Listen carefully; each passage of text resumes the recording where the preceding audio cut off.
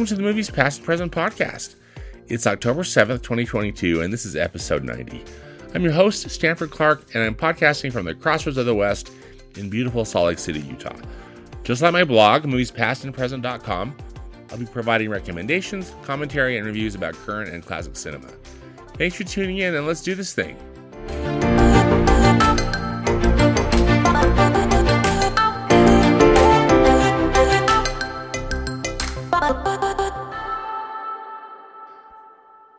Opening in theaters today are four films I want to discuss, and a couple of them actually might not be opening in wide release for a couple of weeks, so make sure to check your local listings. First up is Amsterdam, which is a drama from 20th Century Fox. This is a film written and directed by David O. Russell, and I got to tell you, if you're just going off of the cast of this film, it looks like it's really going to be something. It's an original crime epic about three close friends who find themselves at the center of one of the most shocking secret plots in American history. A fascinating and richly intricate tale that brilliantly weaves historical fact with fiction for a timely cinematic experience. This film stars Christian Bale, Margot Robbie, John David Washington, Anya Taylor-Joy, Chris Rock, Michael Shannon, Mike Myers, Taylor Swift, Zoe Saldana, and Rami Malek, and last but not least, Robert De Niro. So see what I mean about this cast? I wish I knew more about it. I have seen that it's been getting mixed reviews from critics, but it's definitely one that I'm probably going to check out. Amsterdam is rated R by the Motion Picture Association for brief violence and bloody images. Next up is Lyle, Lyle, Crocodile. This is a family musical comedy from Columbia Pictures. It's directed by Josh Gordon and Will Speck. So this is based on the children's book series by author Bernard Waber. And Bernard Waber wrote the first, I guess there have been at least 9, if I'm not mistaken, books in this Lyle, Lyle, Crocodile series. And, these are picture books. The first one was called The House on East 88th Street. And Bernard Waber published this in 1962. And I guess these books, I'm sorry, I'm not familiar with them. If I read them as a kid, I've forgotten about them. So sorry about that for anybody who really loves the series. They have, again, a mainstay of children's literature, and it had been adapted before for stage and screen, supposedly, according to the press materials.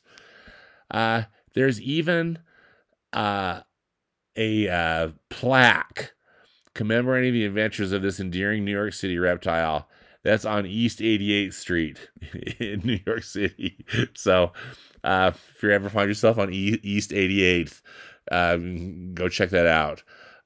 This particular, iteration or version of Lyle, Lyle, Crocodile is a live action CGI musical comedy film. So the crocodile is, shockingly CGI, and looks pretty cartoony looking. And anyway, let's hope it's cute. The crocodile is voiced by the singer Shawn Mendes, and it also stars Javier Bardem and Constance Wu. So, I wish I knew more what to tell you about Lyle, Lyle, Crocodile, other than let's hope it's fun and hope that the family audience is going to enjoy this adaptation of this beloved book series. Lyle, Lyle, Crocodile is rated PG by the Motion Picture Association for mild peril and thematic elements. These next couple of films are the ones that I'm wondering if they're going to be open in every market across the U.S., if it's just like New York and L.A. This weekend. But anyway, check your local listings. First up is Tar. And it's a psychological drama from Focus Features. It's directed by Todd Field. And this film stars Cate Blanchett as a character named Lydia Tarr, who is considered to be, in this film, the greatest living composer and one of the greatest living conductors, and also is the first ever female chief conductor of a major orchestra in Germany. So Lydia Tarr sounds like she is a tyrannical maestro, and even though she's considered to be great, she is eventually hoisted on her own petard, to quote Nathaniel Hawthorne, or maybe we should say baton. So Tar, again, check your local listings, but in some markets it opens up this weekend, and it's rated R by the Motion Picture Association for some language and brief nudity. Finally, in new releases, we've got a film called Triangle of Sadness. This is a black comedy or a satire from Neon, and it's directed by Ruben Östlund. It's listed again in the press materials as wickedly funny. It's got a social hierarchy that is turned upside down, revealing the tawdry relationships between power and beauty. It looks to be set on a luxury cruise, or kind of like this, almost like a yacht, maybe a little bigger than a yacht, but this luxury ship for the uber rich that is helmed by an unhinged boat captain who is played by Woody Harrelson. And what first appears as just being Instagrammable ends catastrophically, leaving the survivors stranded on a desert island and fighting for survival. I've watched the trailer. I'll have the trailer links to this in my in the podcast notes on my blog. It definitely looks like it's gonna be dark. So the jury's still out for me on if I want to go see Triangle of Sadness or not. It's rated R by the Motion Picture Association for language and some sexual content. So again, 4 movies that are opening up or potentially opening up this weekend: Amsterdam, Lyle Lyle Crocodile, Tar, and Triangle of Sadness.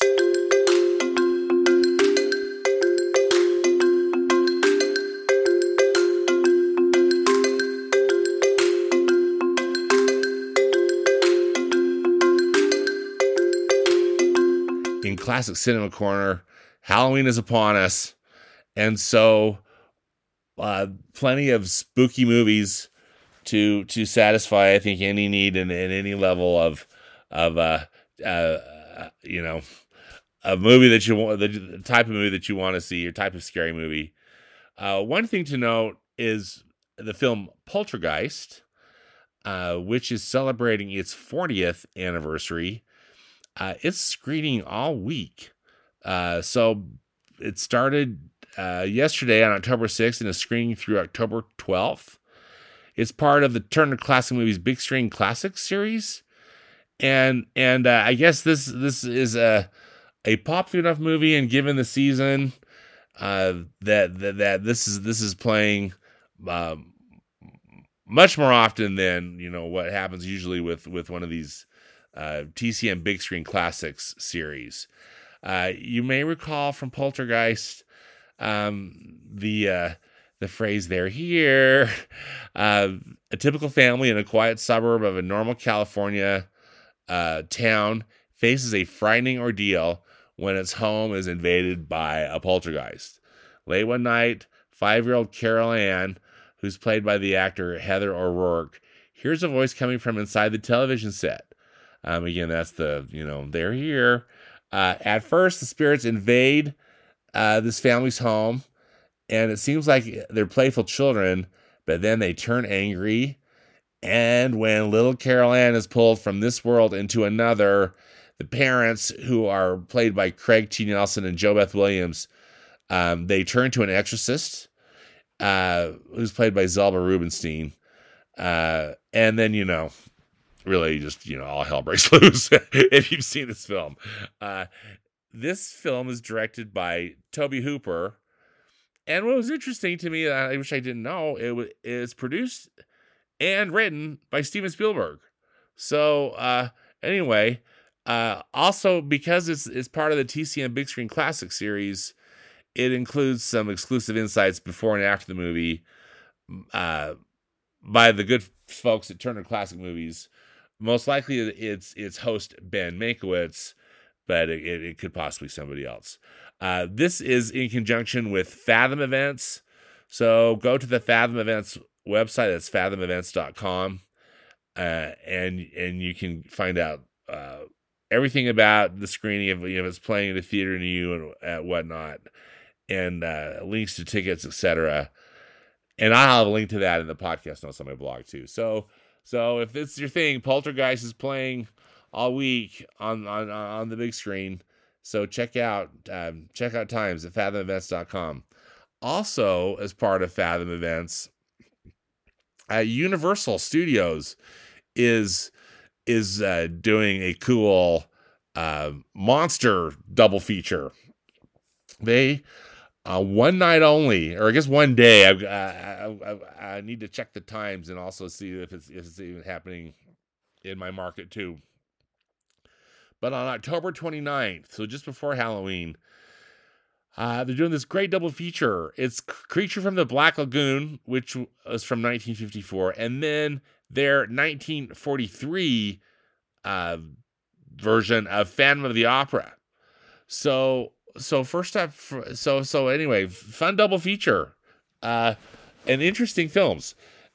Perfectly blending Universal's classic monster heritage with the science fiction explosion of the 1950s, Creature from the Black Lagoon tells the mythical story of a dangerous half-human, half-fish creature lurking in the depths of the Amazon.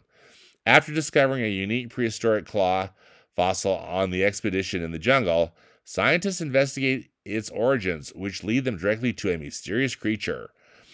Led by Dr. David Reed, the men try to capture the monster, who has become obsessed with David's assistant Kay, who's played by Julia Adams.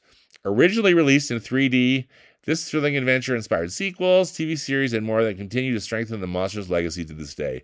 This movie is so much fun. If you've never had a chance to see it, particularly on the big screen, highly recommended. I saw it in 3D one year at the Turner Classic Film Festival, and just absolutely loved it. And I'm not much into horror films, but these 1950 movies are pretty kitschy, and this one was. I just thought that the creature from the Black Lagoon was a blast.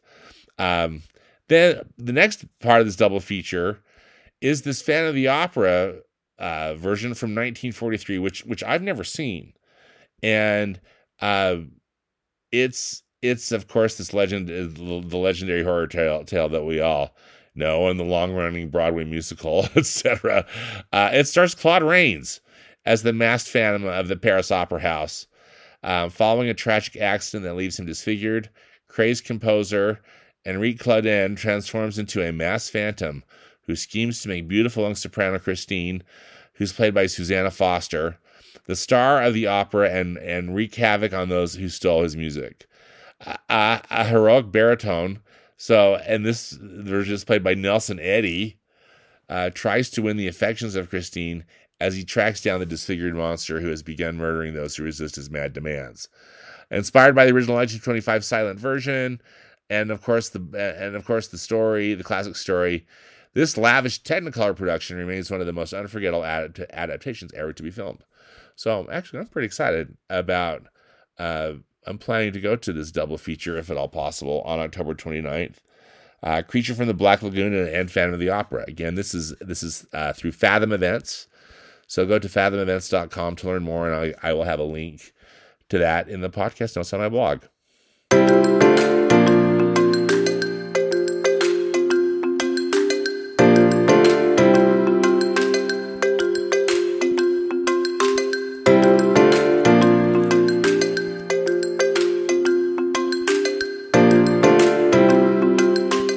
All right. So for streaming, a streaming section of the program this episode.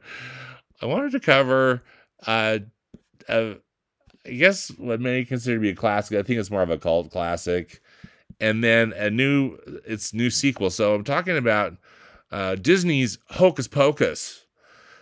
The original Hocus Pocus was distributed in theaters in 1993, and then a sequel to it that just came out a few days ago on Disney Plus, which was again made in 2022, is again a continuation of the story. So I first saw Hocus Pocus. I've now seen it twice. I rewatched it, so I to prepare for the podcast as well as to watch the sequel.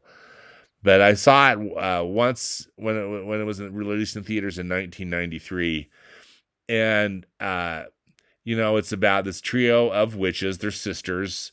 They're the Sanderson sisters, and they're played by Bette Midler, Kathy Najimy, and Sarah Jessica Parker. And honestly, I just remember hating the movie. I just remember thinking that the performances were just so goofy. Sarah Jessica Parker was just a total waste in this movie, and it just looked cheap and just dumb. So again, that was 1993 Stan. I'm aware that this film has really kind of taken on a life of its own. It was not a box office success. And then through a lot of airings on the Disney Channel, as well as on their Freeform channel, which was the channel formerly known as ABC Family. The film, I think, really just got a whole new audience and really has become, I think, just become a cult classic. And I think actually quite a few people like it. I have never watched it on TV. I never watched it on the Disney Channel. I mean, I always just avoided it because I disliked this, when I saw that screening so much in 1993. So this recent rewatch is the first time I've seen it since then. And I got to tell you, I think my feelings have been redirected a little bit about it. So just as a quick summary of the plot, and I'll keep everything spoiler free, but it starts off in the late 1600s in Salem, Massachusetts, and these witches, we learn that these witches they're pretty nefarious. I mean, they truly are, witches, and before these witches get executed, their oldest sister, who is played by Bette Midler, casts a curse that means that the sisters will get resurrected during a full moon on Halloween if a virgin lights this candle in their cottage, and this candle is differentiated by a black flame. So I think also probably when I saw this in 1993, I'm like, well, this is just so weird. I mean, clearly witches, and they're super dark because they're ruthless what they do. And what are we talking about? Like, a virgin's got to light a candle? That seems like very not like a Disney movie, in any way. Anyway, so then we cut to current day in 1993, and through there's the teenagers involved and this little sister, and then the candle gets lit by this teenage boy who is a virgin. And the witches come back and just begin to wreak havoc, and I guess have to say, I don't think that it's a really great movie. I didn't necessarily, it was just weird. I didn't love the plot points, but there's just something that was just, I guess, and I may be given its time, and now that so many people love it, but there was something strangely iconic about it. And also, I think too, I just really like Bette Midler. I think Bette Midler is just such a good actress and just such a good performer in general that I guess I appreciated her performance more than I did, in 1993. Sarah Jessica Parker still seems very underutilized, but uh, there there's just like something about it. One thing that too I really appreciated with the original is that the story comes full circle, and I found the ending to be really satisfying. So go figure. Go figure. But I went from absolutely hating it to thinking that it was okay. And if I had to watch it again, I wouldn't fight it. So anyway, my review of the original Hocus Pocus. So now we jump to 2022, and Hocus Pocus has this long awaited sequel. So again, the main actresses are back: Bette Midler, Kathy Najimy, and Sarah Jessica Parker. Some of the other supporting characters, there's the zombie and some other stuff are back. They've got some new teenagers involved, and at its core are three girls who are friends. A few other folks show up. They in this sequel they dive a little bit into the backstory of how the Sanderson sisters became witches, and in a way, I mean, so again, they made some choices in the sequel that didn't necessarily seem coherent with the thematics or with the approach that was done in the original. I'm not saying that as a criticism. I'm just what they decided, the creatives decided to do, and I feel like they were trying to make the witches, even though they're still just nasty and horrible, trying to make them a little more sympathetic, and maybe some of it could be considered a bit of like a redemption arc added into this film about these characters, about these three witches. I didn't necessarily feel that they were redeemed personally, but the way that they approach it, I think again, just trying to make them more sympathetic. That seems to me like a real thing, though, that happens a lot in either sequels or adaptations. If you recall, there was a live action version of How the Grinch Stole Christmas that was made. Again, this is a beloved children's book by Dr. Seuss, and then there was a wonderful, animated short film that's a kind of a classic TV special. That was one of my favorites growing up, and I still adore it to this day. This 22-minute adaptation of an animated adaptation of the film. So they turned it into a full-length motion picture, and it was done in live action where humans were wearing the characters of the Who, and Jim Carrey played the Grinch, and they decided to turn him into more of a sympathetic character. You learn his backstory, and it's like, oh, he was a real victim or whatnot, and that's a frustrating thing to me, because it was just like, now he's the Grinch. We don't need all this made up backstory that was not included in the source material, and does not really add to the story. In fact, it modifies the story in a way that I found, again, just highly unsatisfactory.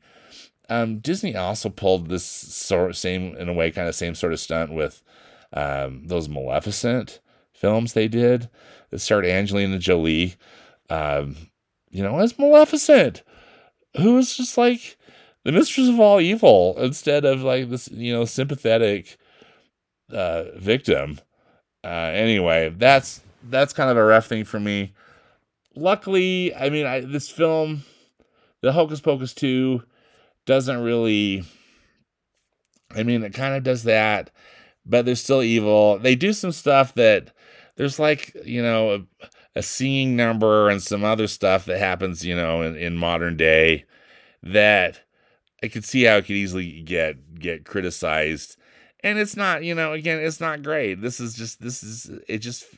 really feels like just kind of a made for TV movie that isn't brilliant. Although I thought the special effects overall looked pretty good, with particularly when the witches are flying around, that looked good, and I liked the sets and things that were created. And again, that's one of the things I think that was a real strength in the first one too. I thought it had really cool, had a cool production. The sets and everything were interesting, and probably maybe many of these sets were done, via CGI, but for this sequel, but I think the chemistry was still there with the witches.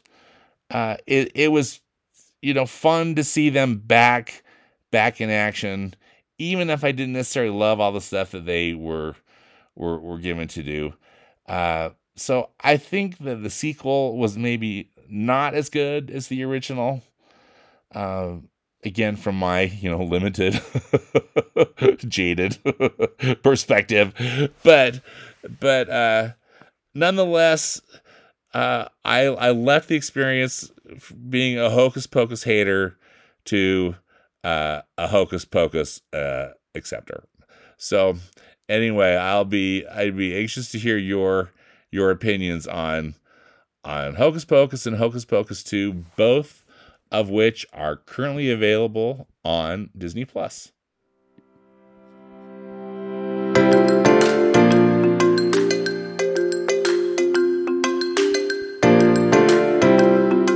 that does it for this episode of the Movies Past and Present podcast.